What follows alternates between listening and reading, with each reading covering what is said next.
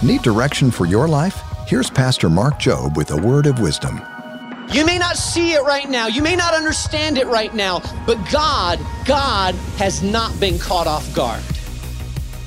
God is not confused. God is not wondering what happened. God's not, I let that one slip by me. No. God doesn't work that way. God is sovereign. Whatever you may think happened to your life unexpectedly, God already knew about it. Whatever you think that caught you by surprise, God knew about it way before it happened to you.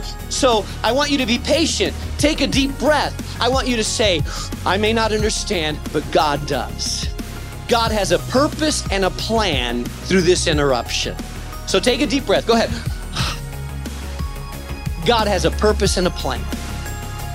Engage with God today at boldstepsminute.org.